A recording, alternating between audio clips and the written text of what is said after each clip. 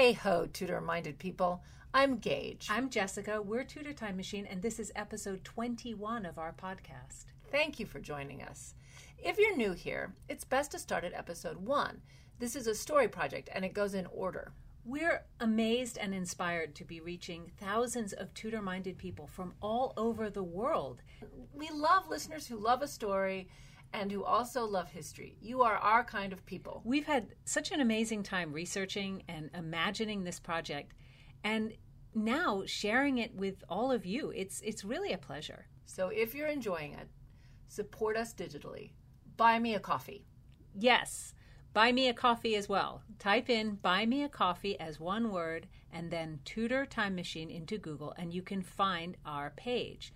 Or the shop button on our Tudor Time Machine Facebook page will also take you to buymeacoffee.com. As a bonus gift, at any level, we're For any cups of coffee. For any cups of coffee. 1 or 100. Yes, we're going to send you our new brainchild. It's a Tudor Time Machine Behind the Headlines podcast. Jessica will read a current Tudor news story, and then we'll discuss it in depth, whether it's debunking some old fake news that keeps being recycled or delving into a worthy new headline.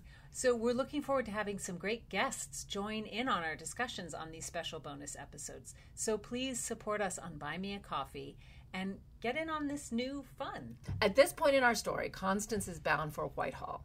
She needs that piece of expensive black work lace to bribe her way back into Lady Lee's. And to search that desk of Wyatt's. Yes. And after the reading, we'll have some fun discussing the history beyond our tale and making connections between then and now. Read on, Jessie. Chapter 21. The Palace of Whitehall, in which Constance plays the poet. There was quite a commotion when Constance arrived at the water stairs at Whitehall. The shouts of "Hold! Hold!" stuck her to her seat in the boat, and she prepared to be patient. Wynne unwrapped a bit of bread to nibble on. There were vessels overwhelming the dock, and Constance would have to wait to disembark. She looked up to the walls of the great palace of Whitehall. She remembered the thrill when she first saw them, how Mary Howard had jumped up and down to meet her and made a friend of her without question.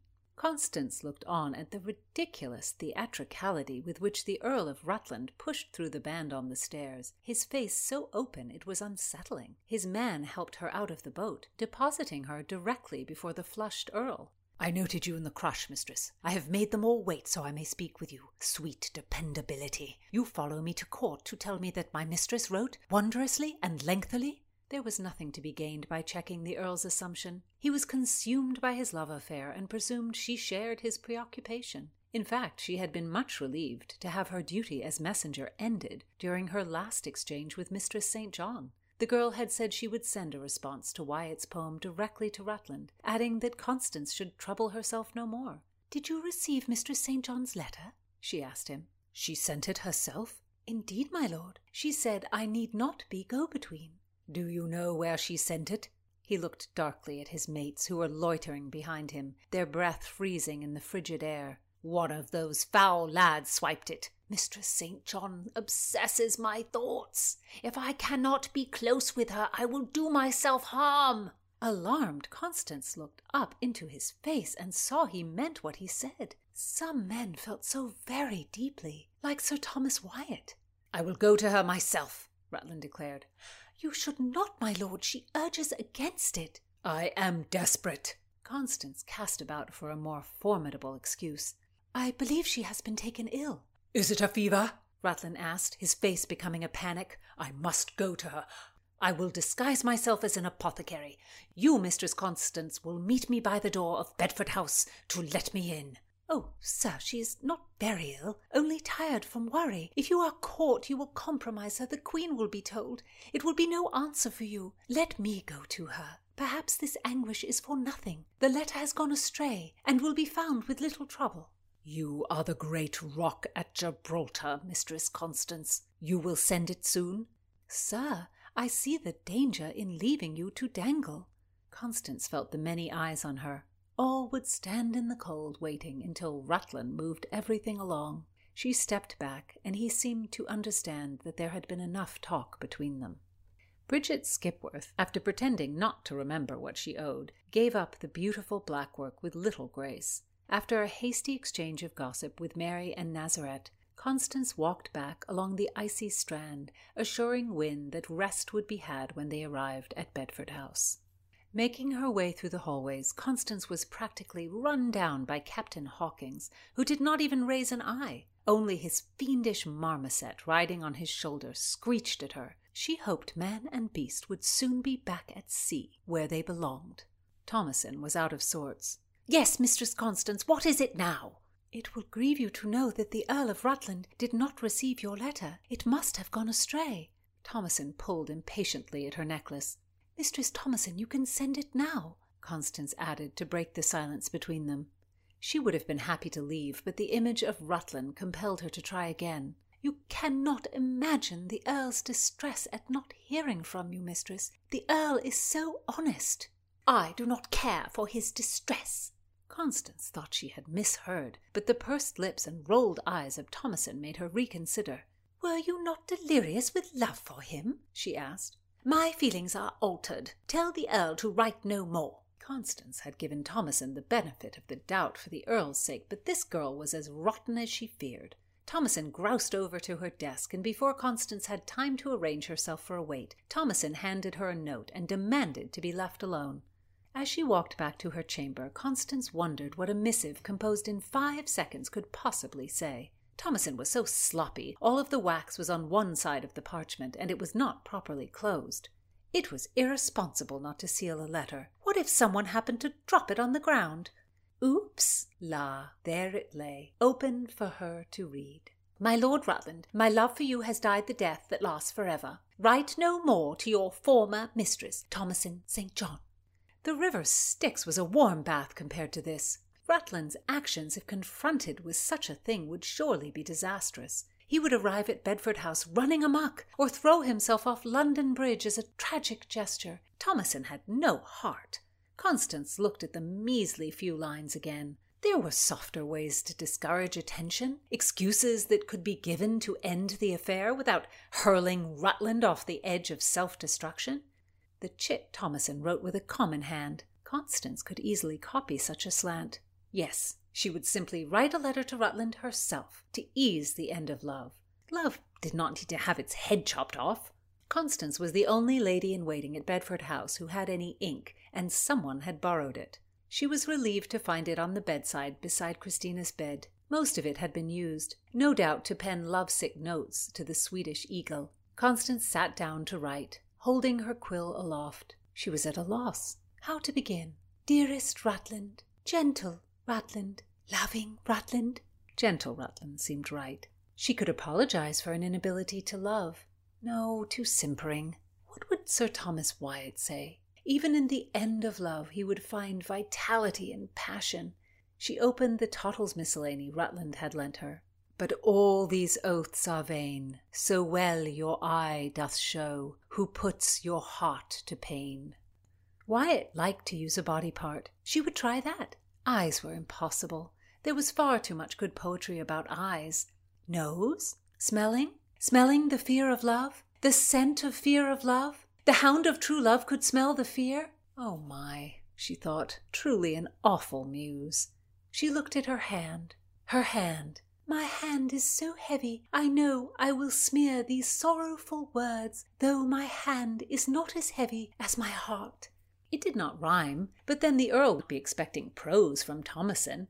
Constance wriggled about in her chair, trying to craft an image for Rutland. He was commanding, like a constable or a sheriff, yet something less earthbound would serve better. Images came and went, but nothing seemed to fit. Men like Thomas Wyatt were able to spill words. That was the poet's nature. To let a lady down, Wyatt would tell her of her beauty. He would fondle the words so she would barely know she was being dismissed. Rutland must see himself as strong. A hawk. Wyatt liked to use birds. Hawks were very masculine. "You are a hawk, a king of the sky. I am but a blue tit." She stopped herself. Blue tit? Awful! She crossed it out, blotted it, and wrote, "Tiny wren." Little wrens were so appealing. It was too beautiful an image for the ferret Thomasin. Constance wanted to write, You are a hawk, and I am a ferret. You should snatch me up and eat me because I am so unkind. Instead, she wrote, I could never deserve you, my lord. You must love another who will soar as high, like Icarus. Yet you will never be dazzled by the sun. You will fly to it, for that is your just deserts. Oh, farewell, my mighty hawk. She blew on the page to dry the ink. The tone was right. It was longer than any other letter Thomasin had sent, but this was Finis, and Constance was sure that Rutland would be fooled. She sealed it, well this time, and went down to find the postboy. A heavy rope of pearls flew through the open door, landing with a smack near Constance's feet. Then a possessed Princess Cecilia crossed the threshold, balancing the baby Edward Fortuna in her outstretched arms. Elin blew through the door behind, followed by the stampeding ladies. Taking refuge against a wall, Constance stopped Brigitta. Brigitta, what scene is this? The princess seized a necklace that the Marquis of Northampton gave Elin. 'Tis true. The princess says that Elin looks only to her own gain. She must pay for her passage to this country. Constance's stomach flipped as the babe danced, laughing through the air as he passed into the arms of his nurse. Unburdened, Cecilia scooped up the pearls and held them just out of reach of the tearing Elin. The young girl choked something in Swedish, and at Cecilia's response each of the ladies flinched. Elin ran from the room with the frothing Cecilia at her heels and the mob pursuing. Constance appealed to Brigitta, who happily translated. Elin said that the princess had encouraged her in her match with the Marquis, and then her grace said, yes, because he paid me to say so. Now he does not pay. Elin insisted that Northampton loves her, and the princess said it was only because she bore a resemblance to the man's dead wife, and that was only a passing resemblance because the dead wife was much more clever. Brigitta tugged at Constance. Let us go after. But the princess reappeared, cloaked, with Elin crawling and kissing at the hem of her royal skirt. Doradai lifted Elin away as Cecilia sailed out the door. Where did she go? Constance asked Doradai. To Lombard Street, to pawn the necklace, Doradai said. The princess goes herself on such an errand? Indeed. She goes incognitus. My lady would not trust any of us to drive a good enough bargain. Only weeks ago this behavior of Cecilia's would have unsettled her, Constance reflected. Now it was unremarkable. She went to rouse the postboy. She must get the letter off to Rutland before she lost her nerve. Constance is on the move in this chapter, and it's all new experiences for her. Designing a stratagem, forging a letter, and fooling a young nobleman, not things she would have ever dreamed of at home. She needs to manage Mr. Hothead Rutland before he flies off the handle. He's charming, but very self-involved. Like so many people in love. He just presumes Constance is as invested in his love affair as he is. That's pretty common. Being in love is so exciting for you, but it can be very tedious for your pals. Oh my God, yes. And Rutland can't imagine Constance has anything else on her mind but his crush. At the opening of this chapter, he's sure Constance has come all the way to Whitehall just to find him, and that she's basically sitting in traffic at the water stairs on his account. Yes, and he wants to talk to her, so he just pushes his way on through. He does not have to wait. He is Mr. Privilege. He cannot imagine that things are harder for Constance than they are for him. His own boat with all his servants in livery, they would just be ushered to the front of the line for the water stairs. He wouldn't have to wait. It's like Prince Harry driving up to a restaurant in a Bentley in Los Angeles. I think that in L.A., Harry would be in a Tesla. True, or it's like a bigwig banker who travels around New York City by helicopter and has his or her own landing pad right there on their office building. Then as now. There are different ways of getting around a city, and transport is definitely a class thing. Constance is gentry, but she still has to use the public stairs at Whitehall, because of course the Queen used her own privy stairs. These were not permanent stone stairs. They were wooden staircases that could be used at high tide when the causeway along the Thames River was flooded. We've mentioned that the mega-rich had their 16th century McMansions built facing the Strand, which was a very fashionable street, and backing onto the river so that they could use it for transport. And these lucky folks would have had their own boats. They wouldn't have had to hire one, as Constance does. Wherries. Wherries. Wherries. I like the use of the H. Yes, and if you all need to spell it, you know that it is W-H. Wherries, a type of rowboat, were the taxis of the 16th century in London. And some were decked out with upholstery and had plush seats, and of course some were very basic. And these boats for public hire on the river came in different sizes. The wherry, seated 2, and there were other boats that could carry 5.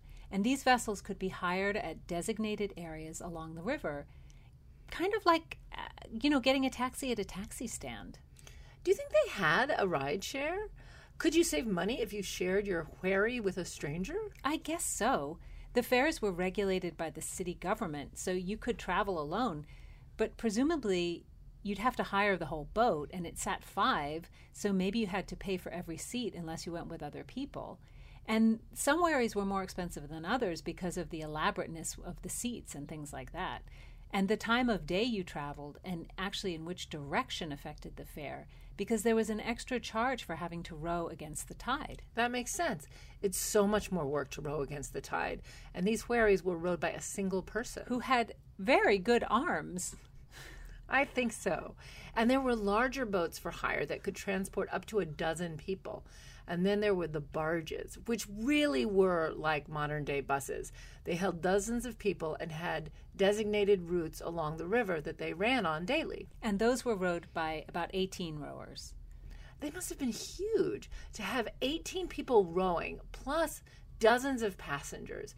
And they called them row barges, which is a very literal name. You knew what you were going to get. Yes, and they were 60 to 75 feet. Which is about 18 to 22 meters. Just did that in your head.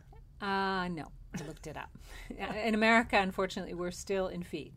But there were terminals where you could get on and off these barges. And in this case, for these barges, the bargeman would wait until he had enough passengers to make the journey worthwhile. So you could be waiting for quite a long time before your barge took off. Unless you were the queen. Oh, yes, of And course. then you had your own super fabulous royal barge to dominate the river with. And It's good to be queen. It's good to be queen. And you made everyone else go ashore while you were afloat. And Shakespeare was probably inspired by seeing Elizabeth's magnificent barge on the water when he wrote so beautifully in Antony and Cleopatra. The barge she sat in, like a burnished throne, burned on the water. The poop was beaten gold, purple the sails, and so perfumed that the winds were lovesick with them. The oars were silver, which, to the tune of flutes, kept stroke and made the water which they beat to follow faster, as amorous of their strokes. It's so gorgeous. So gorgeous. And I'm sure Shakespeare was inspired by Elizabeth, because she loved floating around with all her attendants and musicians on show, and it was a pretty common sight to see her. But most people had to cram into these public vessels. It reminds me how in Upstart Crow, the Shakespeare BBC sitcom, that there's a running joke. Shakespeare's always complaining about the transit system. It's funny, and he also complains about the staff, being rude or slow or reckless or late and all that. And there really was a dedicated transit workforce in Elizabethan London. The Company of Thames Watermen was founded by Parliament in 1555. I'm guessing because the situation on the river was just getting too crazy and dangerous with unregulated water traffic. Only members of the Watermen's Company were permitted to transport passengers on the water, and they were forbidden to carry cargo except for luggage and that sort of thing. The Lord Mayor of London had to choose 8 watermen every year to oversee the rest of the company and to make sure that the system worked, at least somewhat smoothly. Well, then is now. People rail against regulations, but when we live together, we need them. Regulation is nothing new, and neither are unions. The Company of Watermen basically was a union. And undermining the union guy is also nothing new. In Elizabethan London, there were constant complaints about cargo boats angering the Company of Watermen by taking passengers at cut rate, along with, their loads of hay or other things they were transporting. Right, like if you took a passenger sitting on top of your wood pile, then they would have to pay less, obviously. And there was also competition among the company for the best places to pick up passengers. Can you imagine them ringing their little bells on the water, like taxi horns blaring all over New York and all over cities? Oh, it was a chaotic scene. There were about 2,000 wherries in business and about 3,000, let's call them taxi drivers on the river. Yeah, and they were tough guys, and the boats on the river went every which way. And the managers of the Company of Watermen finally took to assigning specific watermen to specific water stairs to avoid fights over passengers. I wonder if that worked. And they also made prohibitions on watermen picking up fares at night and on Sunday mornings before church. But apparently those rules were also broken all the time. And that's why in the early chapters of Time's Riddle, when she's sneaking to Mass late at night, Constance wonders if her waterman even has a license. And growing up in New York, I have definitely wondered sometimes if my cab driver had a license. And being a waterman must have been a stressful job, like driving a taxi, but with drowning. And you had to be excellent at negotiating the waterway. Sure. A 16th century Londoner addressed that and wrote, "Watermen were, quote, very dexterous at steering clear of each other." As they shouted at each other, "Get out of the way, buddy." Yeah, or something ruder. I mean, these watermen were considered the rudest of all the tradespeople. And, the Elizabethans were famous for their wonderful insults. And another contemporary wrote that at the Westminster Stairs, gentlemen are baited by whole colonels of yelping watermen who are ready to tear you to pieces to have twopence rowed out of your purse. Sounds very dangerous, doesn't it? But despite the lack of manners, traveling by water was predominantly for the well-to-do because of these fares. I mean, twopence doesn't sound like much, but to put that into perspective, a laborer in Elizabethan London would make about £10 a year. So each pound was 240 pence because they didn't have 100 to the dollar. And so 10 pounds was about 24,000 pence. So crossing the river a couple of times a day at 2 pence really added up and became a significant portion of your income. And obviously walking was free, but the roads were uneven and muddy and very narrow and crowded. So it was much slower going, and the richer people didn't want to get their clothes dirty. So the Thames is and was an unusual city river. It was a highway for passenger traffic as well as for cargo. And until the 18th century, there was only one bridge across it, London Bridge. Which meant that crossing the river by boat was the practical way to get back and forth from South Bank to the city and to and from the court on the North Bank.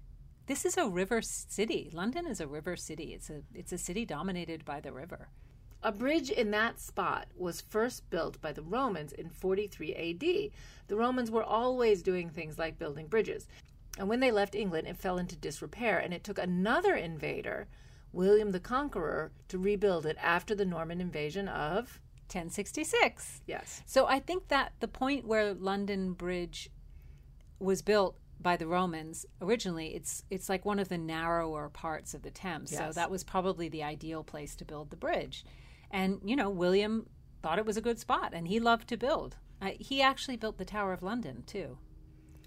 So the wooden bridge that he built had to be rebuilt a number of times.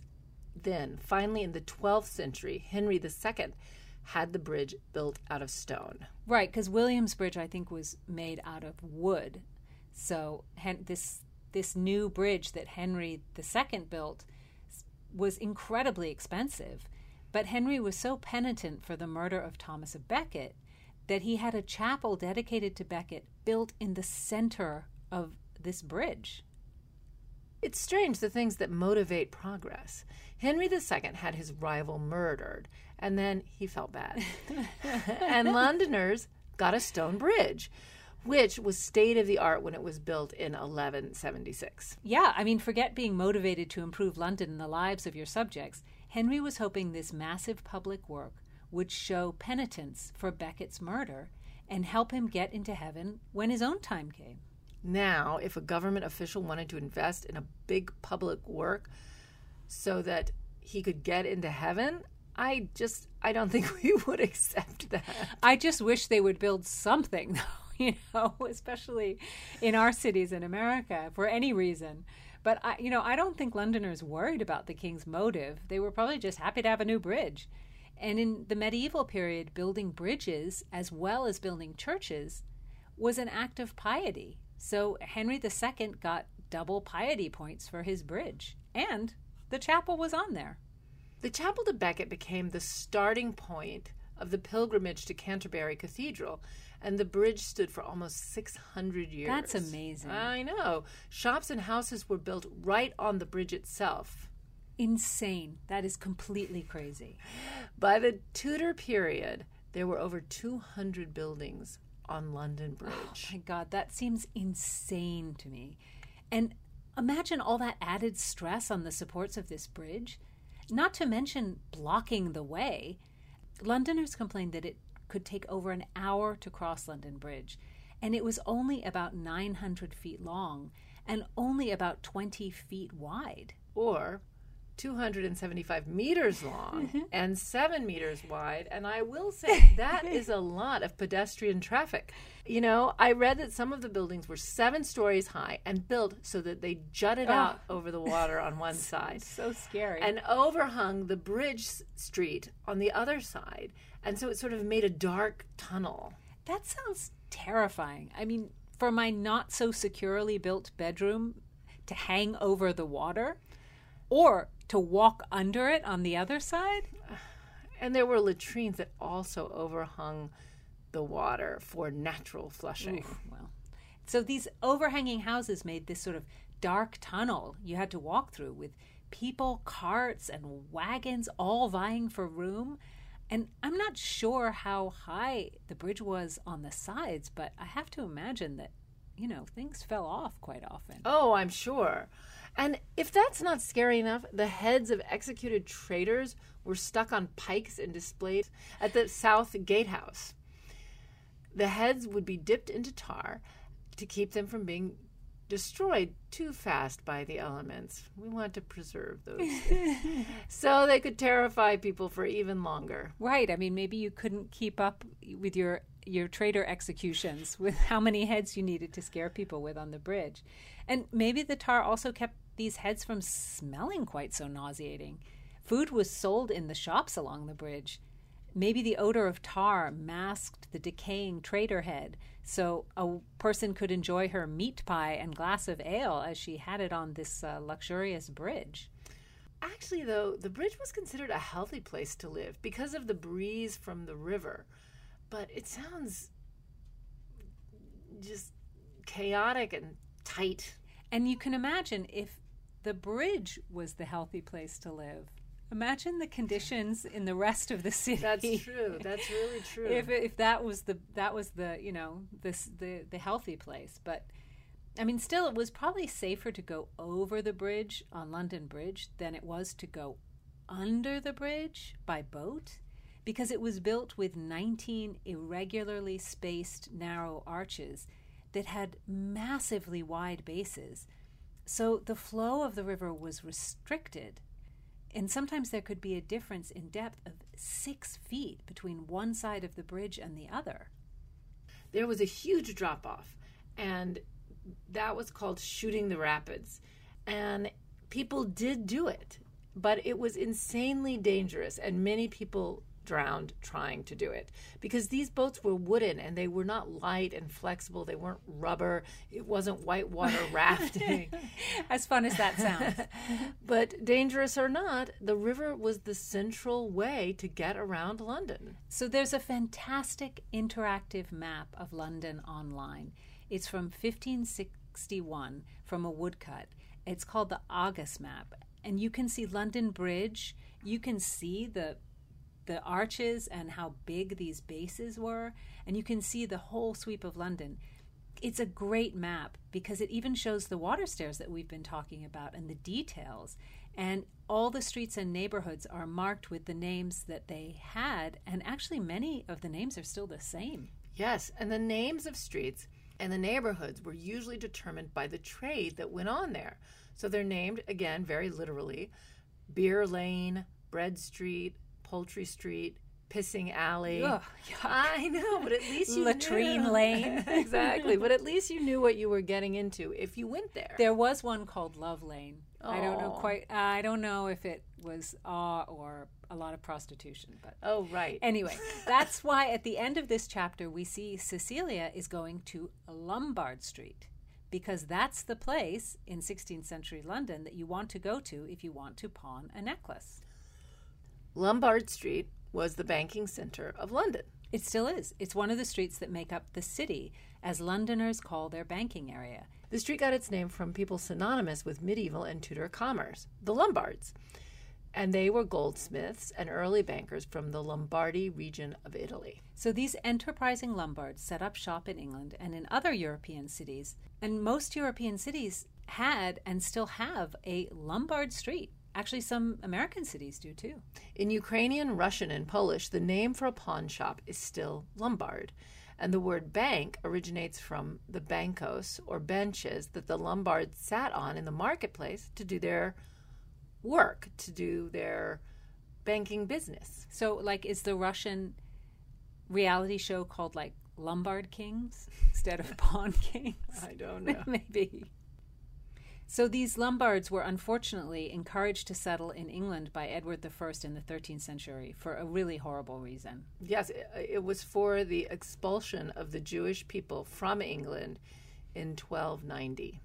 Yes. So Jewish people had been living in England since the Norman conquest, when William the Conqueror invited them to live there, mainly to provide money lending services. Of course, at this time, in most of Europe and England, Jewish people were denied citizenship. They were barred from joining guilds. They were barred from holding office or being in the military. So money lending was one of the only ways that they could make a living and survive. Yes, and charging interest on a loan was prohibited by both the Christian and Jewish orthodoxy, but there was no prohibition on Jewish people lending to Christian people for profit, or for Christian people lending to Jewish people for profit. So because they were not citizens, the Jewish people, and this is very wrong, were considered the property of the monarch. Right, and as long as the monarchs chose to protect them, they were able to live in England, despite hideous anti-Semitism, which, occurred all over Europe, because to harm the king's finger quote property was a serious offense.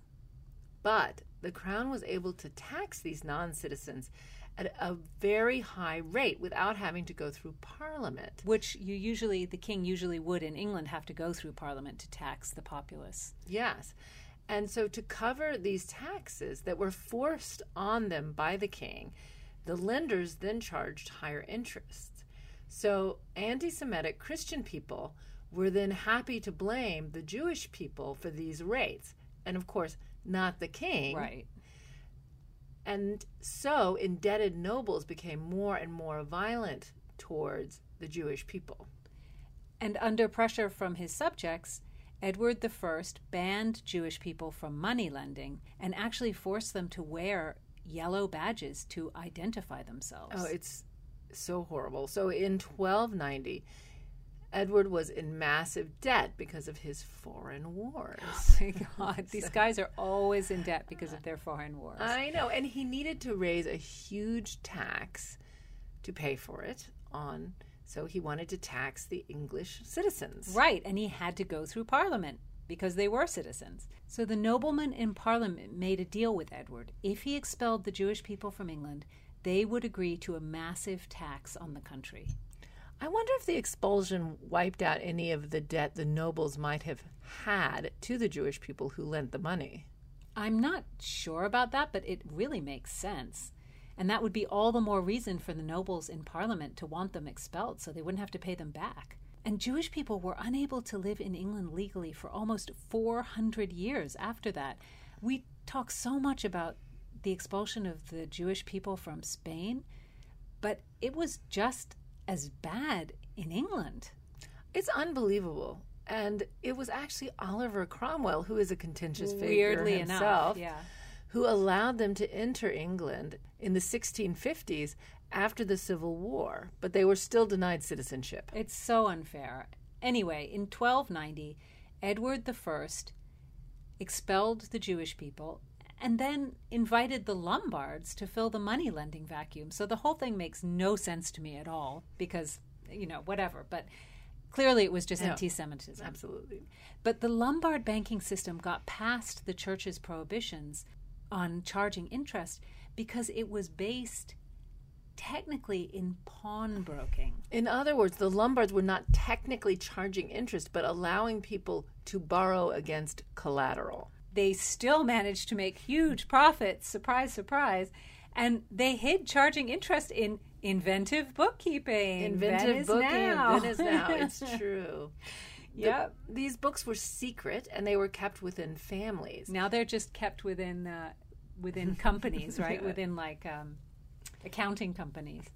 These books were secret and kept within the families. And as goldsmiths, Lombards also exchanged currency at very good rates for themselves. Right. And again, there was not much competition because, exchanging money and having different currencies was not something that most people dealt with. After the Reformation, Henry VIII allowed the practice of charging interest of up to 10% because he wanted English people to be able to make the same kind of profits that the Lombards were making. And by 1565, Englishmen had followed the example of these Lombards, and actually Sir Thomas Grisham, who was one of Elizabeth's main advisors, opened the Royal Exchange where merchants and bankers could gather and conduct business. Modern English banking was born. Indeed. So Cecilia is off to Lombard Street, and let's hope she gets a stash of cash for that necklace because she needs it. She is running out of money, and she's also running out of people who are willing to lend money to her. So join us next time when Constance and Philomena return to Henry Lee's fancy home on the Strand, and they finally get to search that desk of Thomas Wyatt's. Let's see what's inside. And if you're enjoying this podcast, tell a friend and buy me a coffee. Yes, buy me a coffee. Type in buy me a coffee as one word, and then Tudor Time Machine into your search engine, and you can find our page. Or the shop button on our Tudor Time Machine Facebook page will also take you directly to the Buy Me a Coffee page.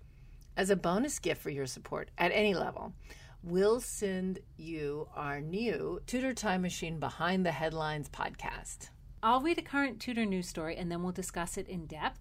We'll debunk some fake news, or we'll delve into a worthy headline, and we will have some exciting guests. We really appreciate your support. All our gratitude for listening. And remember to listen next time for more Times Riddle and more Tudor-minded talk.